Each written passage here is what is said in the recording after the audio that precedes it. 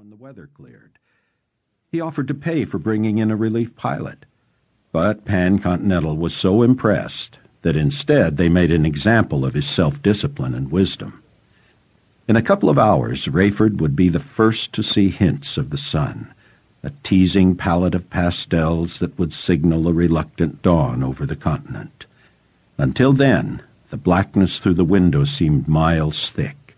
His groggy or sleeping passengers had window shades down, pillows and blankets in place.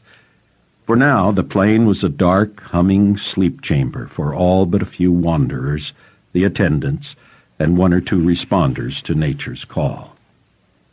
The question of the darkest hour before dawn, then, was whether Rayford Steele should risk a new, exciting relationship with Hattie Durham. He suppressed a smile. Was he kidding himself? Would someone with his reputation ever do anything but dream about a beautiful woman 15 years his junior? He wasn't so sure anymore. If only Irene hadn't gone off on this new kick. Would it fade, her preoccupation with the end of the world, with the love of Jesus, with the salvation of souls? Lately she had been reading everything she could get her hands on about the rapture of the church. "Can you imagine, Rafe?" she exulted. "Jesus coming back to get us before we die?" "Yeah, boy," he said, peeking over the top of his newspaper. "That would kill me." She was not amused. "If I didn't know what would happen to me," she said, "I wouldn't be glib about it." "I do know what would happen to me," he insisted. "I'd be dead, gone, fini. But you, of course, would fly right up to heaven."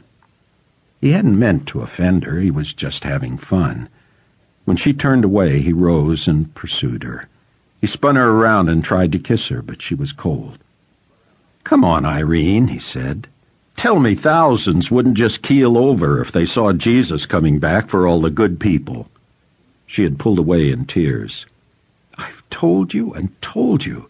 Saved people aren't good people. They're just forgiven. Yeah, I know," he said, feeling rejected and vulnerable in his own living room.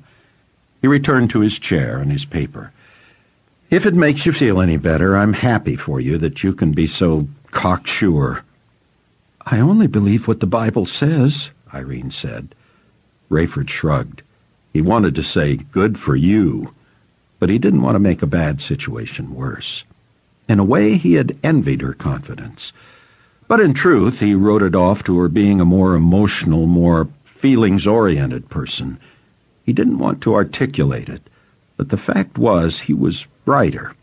Yes, more intelligent. He believed in rules, systems, laws, patterns, things you could see and feel and hear and touch. If God was part of all that, okay.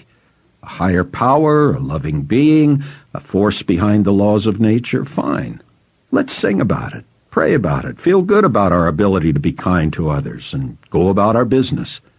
Rayford's greatest fear was that this religious fixation would not fade like Irene's Amway days, her Tupperware phase, and her aerobic spell. He could just see her ringing doorbells and asking if she could read people a verse or two. Surely she knew better than to dream of his tagging along. Irene had become a full-fledged religious fanatic, and somehow that freed Rayford to daydream without guilt about Hattie Durham. Maybe he would say something, suggest something, hint at something as he and Hattie strode through Heathrow toward the cab line. Maybe earlier. Dare he assert himself even now, hours before touchdown?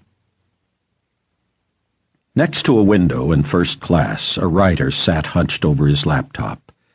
He shut down the machine, vowing to get back to his journal later. At 30, Cameron Williams was the youngest ever senior writer for the prestigious Global Weekly, the envy of the rest of the veteran staff. He either scooped them on or was assigned to the best stories in the world. Both admirers and detractors at the magazine called him Buck, because they said he was always bucking tradition and authority. Buck believed he lived a charmed life, having been eyewitness to some of the most pivotal events in history. A year and 2 months earlier, his January 1st cover story had taken him to Israel to interview Chaim Rosenzweig, and had resulted in the most bizarre event.